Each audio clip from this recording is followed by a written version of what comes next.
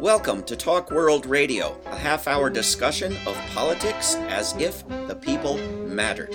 I'm David Swanson. This week on Talk World Radio, we are talking about Ukraine and nuclear weapons with Norman Solomon, who is co-founder and national director of RootsAction.org. Norman also founded the Institute for Public Accuracy in 1997 and is its executive director. Immersed in anti-war, social justice, and environmental movements since the late 1960s, Norman Solomon is the author of a dozen books, including War Made Easy and Made Love, Got War. Norman Solomon, welcome back to Talk World Radio. Thanks a lot, David. Thanks for being here. So let's start with Diffuse Nuclear War, which has a brand new website, diffusenuclearwar.org. What is this?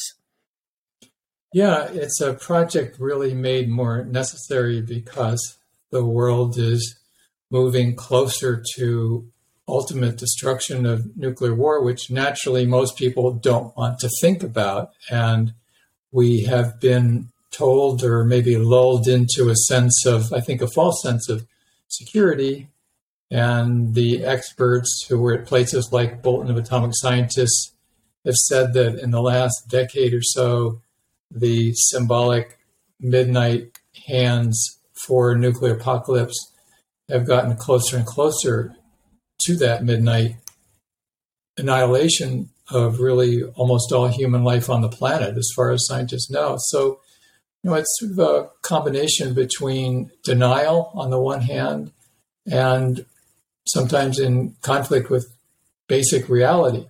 So this new project, diffusenuclearwar.org, is moving ahead to convene a virtual gathering of people, especially around the United States, given the U.S. nuclear policy.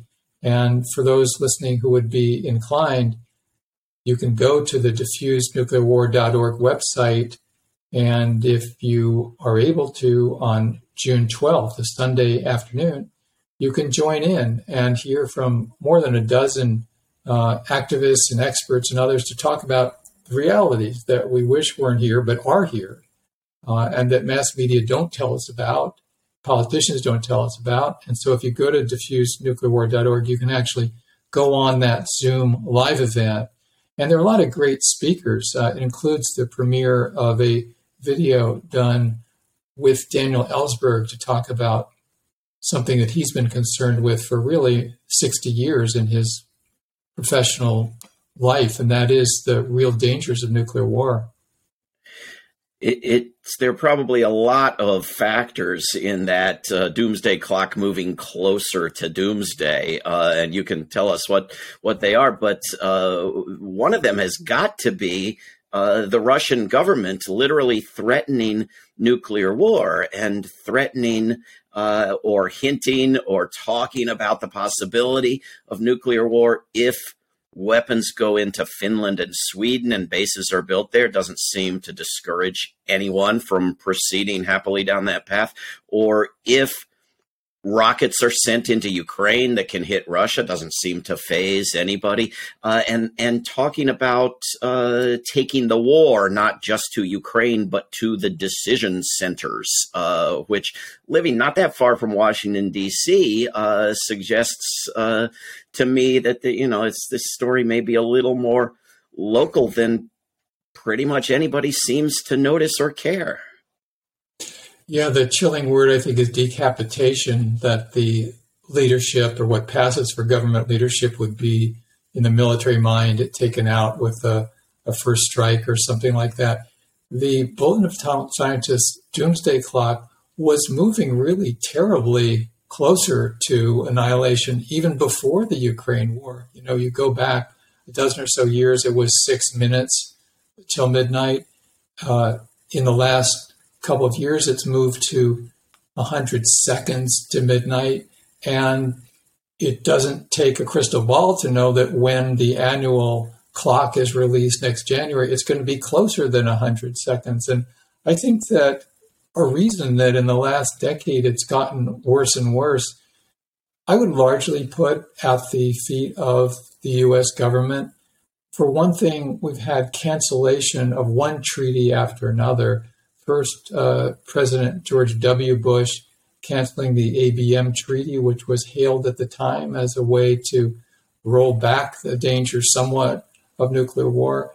And then more recently, you had Trump canceling the Intermediate Range Nuclear Forces Treaty. And, that's really painful for people who were active in the time of the 1980s or reading the history, because that's really, David, I think it's one of the great accomplishments of the anti-nuclear movement in the world to get rid of the impending deployment of the Pershing IIs and the cruise missiles in Europe in the 1980s, and likewise the demobilization, decommissioning, destruction of Russian intermediate range missiles pointed at Europe. And that didn't happen from the sky. It wasn't because Reagan or Gorbachev got totally brilliant at once. They were bilateral agreements. Not all of them have to be bilateral, but in this case they were. And it happened only because people mobilized. They mobilized in Germany, across Europe, Greenham Common Base in Great Britain, and in the United States, a huge outpouring of protests, which really percolated. And people think, oh, what can I do? Well, that's part of the military-industrial complex message, that you can't do anything, when in fact, the only reason the INF treaty happened in, I believe it was 1987, was because people organized. And so to get back to the upcoming Diffused Nuclear War live stream on June 12th, June 12th is the 40th anniversary of when 1 million people gathered in Central Park in New York to protest nuclear weapons. At that point, hailed as the largest political demonstration in U.S. history. And there was the Freeze movement, and there were countless meetings in living rooms and churches and synagogues and mosques and so forth, educating. There was a Physicians for Social Responsibility slideshow. At the time, that was really high tech, a slideshow called The Last Epidemic, because nuclear war would be the last epidemic. And so here we are 40 years on, and we have one president after another in this century damaging the chances of human survival. We shouldn't let Obama off the hook. He came in with all this high-flown language about how he was concerned about the nuclear dangers to the world, and he wanted a non-nuclear future. And he proceeded to push for a $1.7 trillion spending spree for nuclear weapons in the next 25 years or so. This is very deep, tremendously profitable. There used to be a slogan, war is profitable, invest your son. That was during the Vietnam War.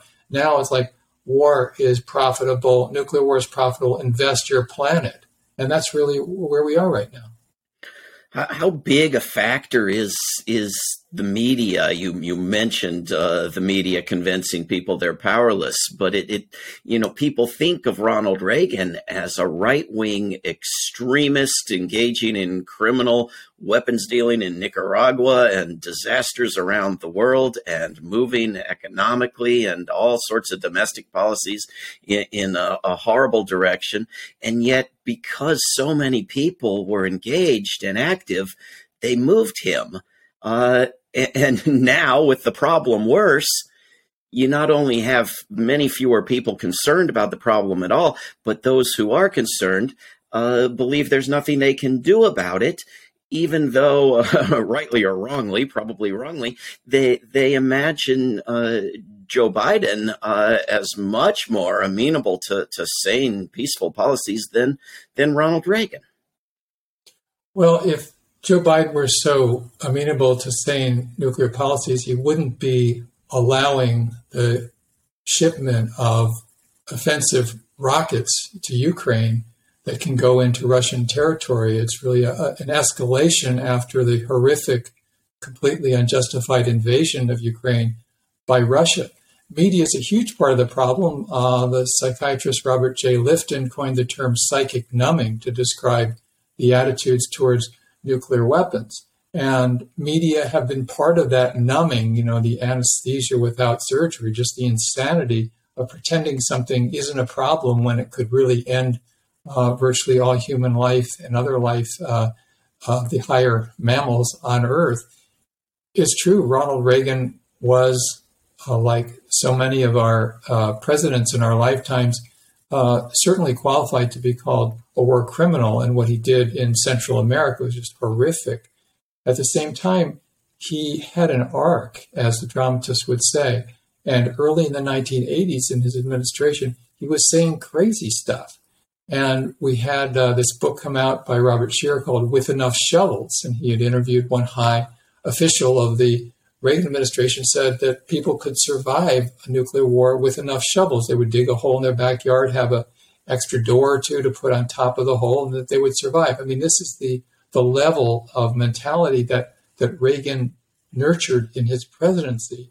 But a number of things happened. For one thing, as we were referring to, people really organized. It was the combination of information, agitation, organizing, and protest that began to have an impact in the early 1980s. Then we had that, as I mentioned, the 1982 huge protest in Central Park in New York. And all of that upward pressure from the grassroots brought about the screening on ABC. And keep in mind, back then, there were basically three networks, no internet, no cable.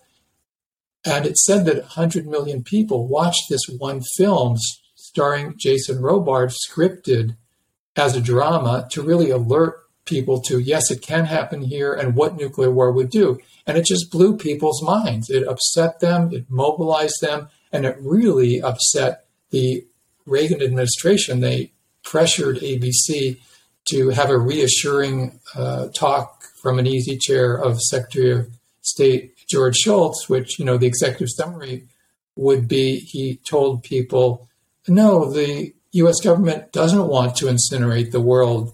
Don't worry.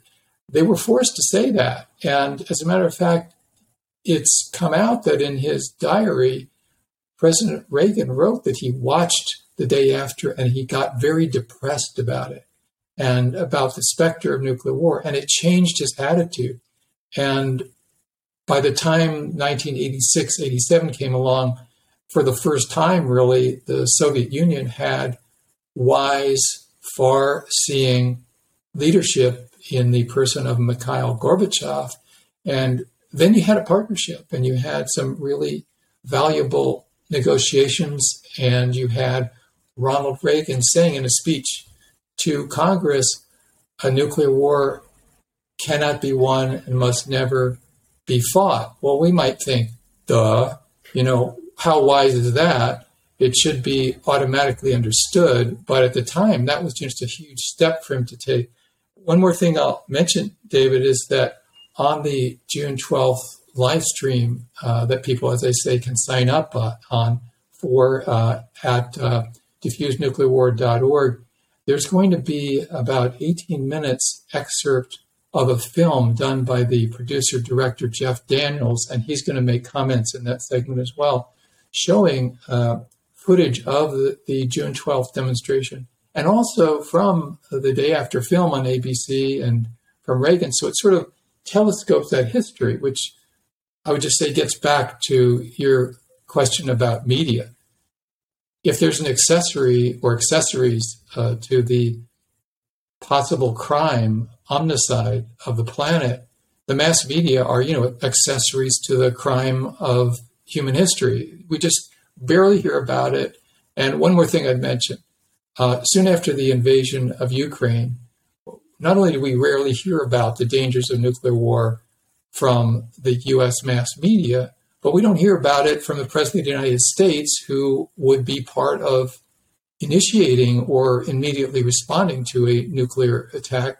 So you had Biden giving his State of the Union address, and it's all about, or largely about, Ukraine and Russia and how we should understand the terrible Russian invasion, certainly terrible, of Ukraine. Not one word from Biden in that speech about nuclear weapons or nuclear war or anything else.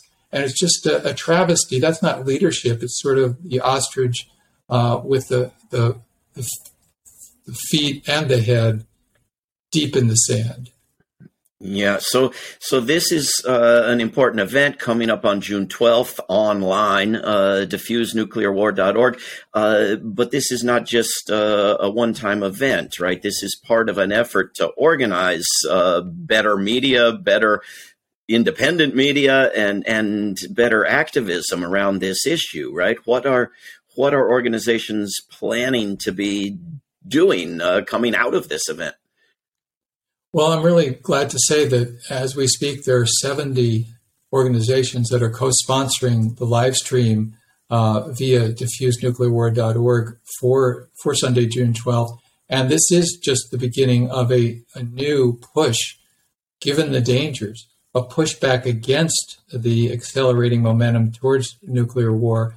And so later this summer, with sponsorship from rootsaction.org, which we're both part of, we're going to be organizing intensive educational outreach across the country, media work, community discussions, and so forth, and also now formulating efforts to directly communicate emphatically to members of Congress.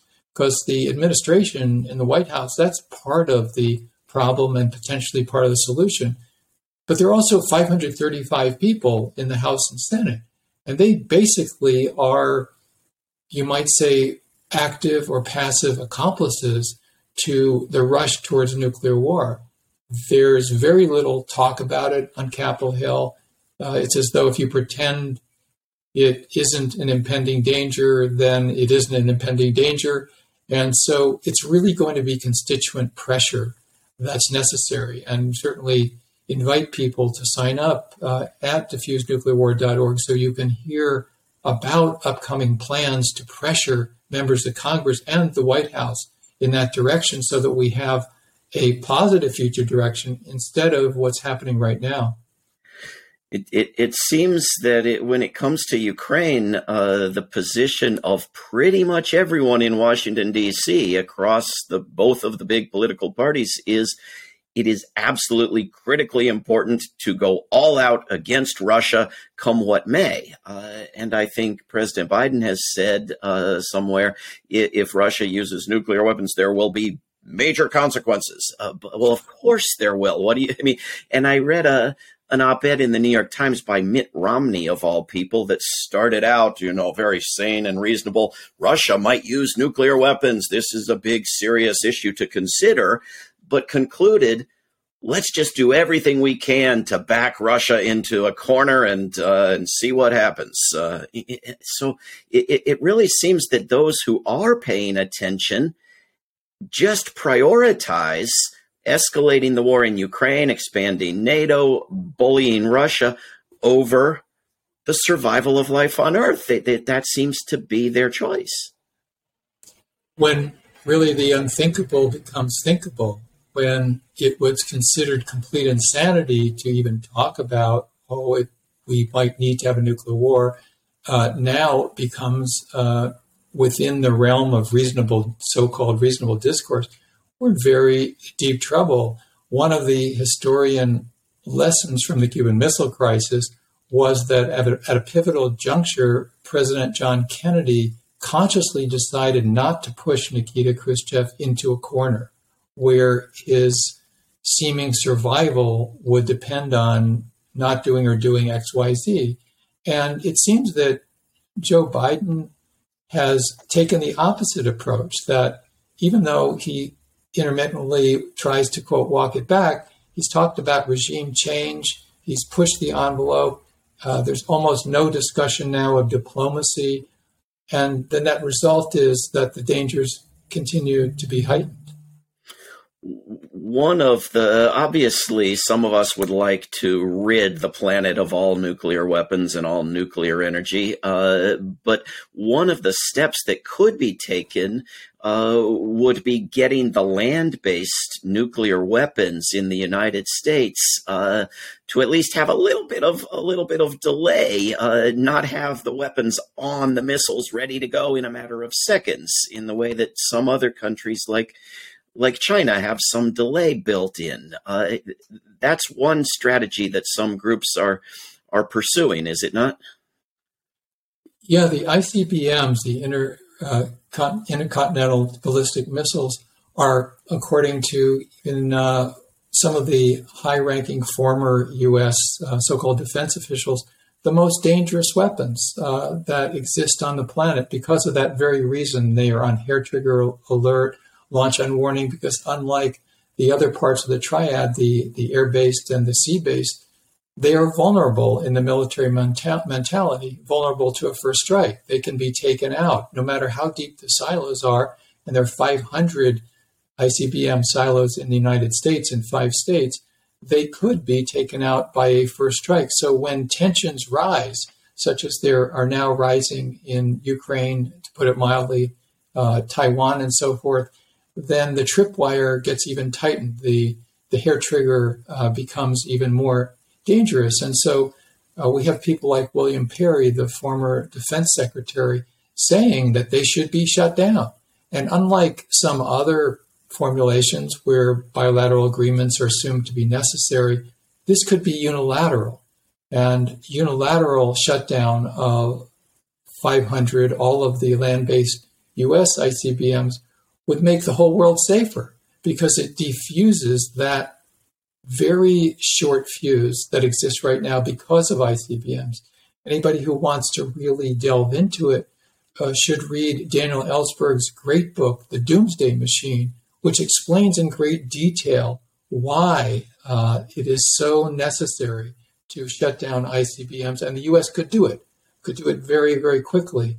And I should add that Daniel Ellsberg did a taping for diffusenuclearwar.org, and we're going to premiere it on June 12th at that live stream. And his book is very detailed.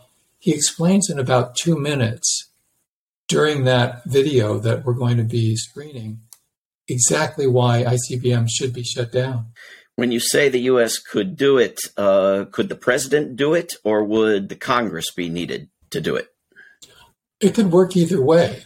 The president, for better or worse, usually worse, being the commander-in-chief, could just say, hey, I command the Air Force to shut those silos down, get out the bulldozers, and decommission them all. Likewise, Congress could just cut off the funding.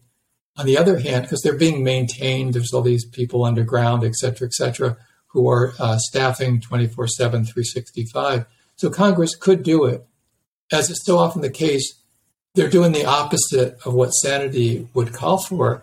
They're actually proceeding and have contributed another, I think it's $13 billion to Northrop Grumman to proceed with this Orwellian name ground-based deterrent system, a whole new generation. If you can have a doomsday machinery, have a generation, a whole new generation of the ICBMs. They're now called Minuteman IIIs. This is going to be called GBSD.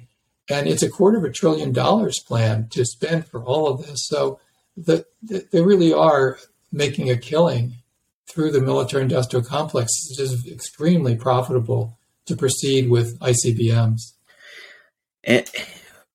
So Joe Biden could do it if he weren't Joe Biden or if the world around him changed. But it seems that, you have to go back to Reagan and Carter and presidents before them where you had presidents that did peaceful things the day after doing horrific warmongering things. They sort of had the level of machismo at an acceptable position and would do something peaceful. It seems that in recent decades, we pretty much just have warmongering things from presidents. And if that's the way we're going to go forward and we need Congress, where's Congress on this?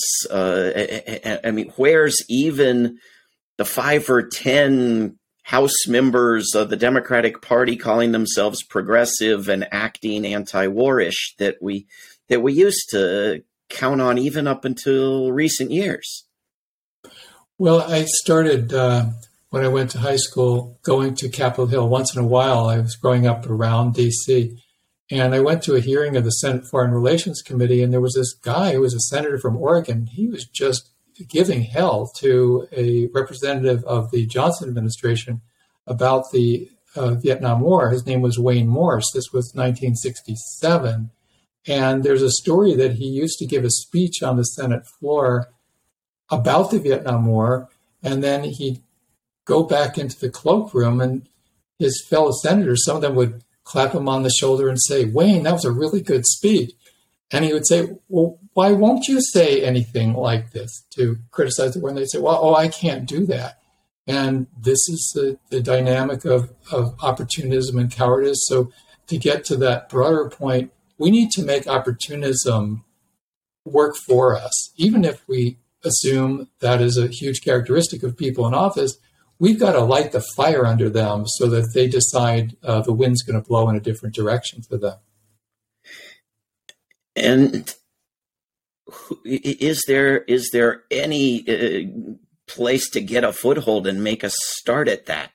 Because there used to be this idea that you would get a handful of Congress members who were committed to anti-war and disarmament and demilitarization and add to it. And in 5 or 10 years, you'd have 50 of them. And by the time you died, there'd be 100 or 200 of them. It seems now that we just have a dozen who will act a little bit anti-war when the president is a Republican, and a dozen who will act sort of anti-war when the president is a Democrat. But literally nobody in the Congress that you can count on. So it's like we need to be applying that pressure to every single one of them all the time. We've got just 2 minutes left. What can we do to move them in a better direction? I think constituent pressure is just crucial, and we can always be polite. We certainly should always be nonviolent. At the same time, we've got to be emphatic. Our job, if you will, as activists, people who care about the planet, about humanity, we're not here to be friends with our elected officials. They should be serving our interests. And that means that as constituents, we need to really mobilize and challenge every member of the House, every member of the Senate, and be willing to do it with confrontation.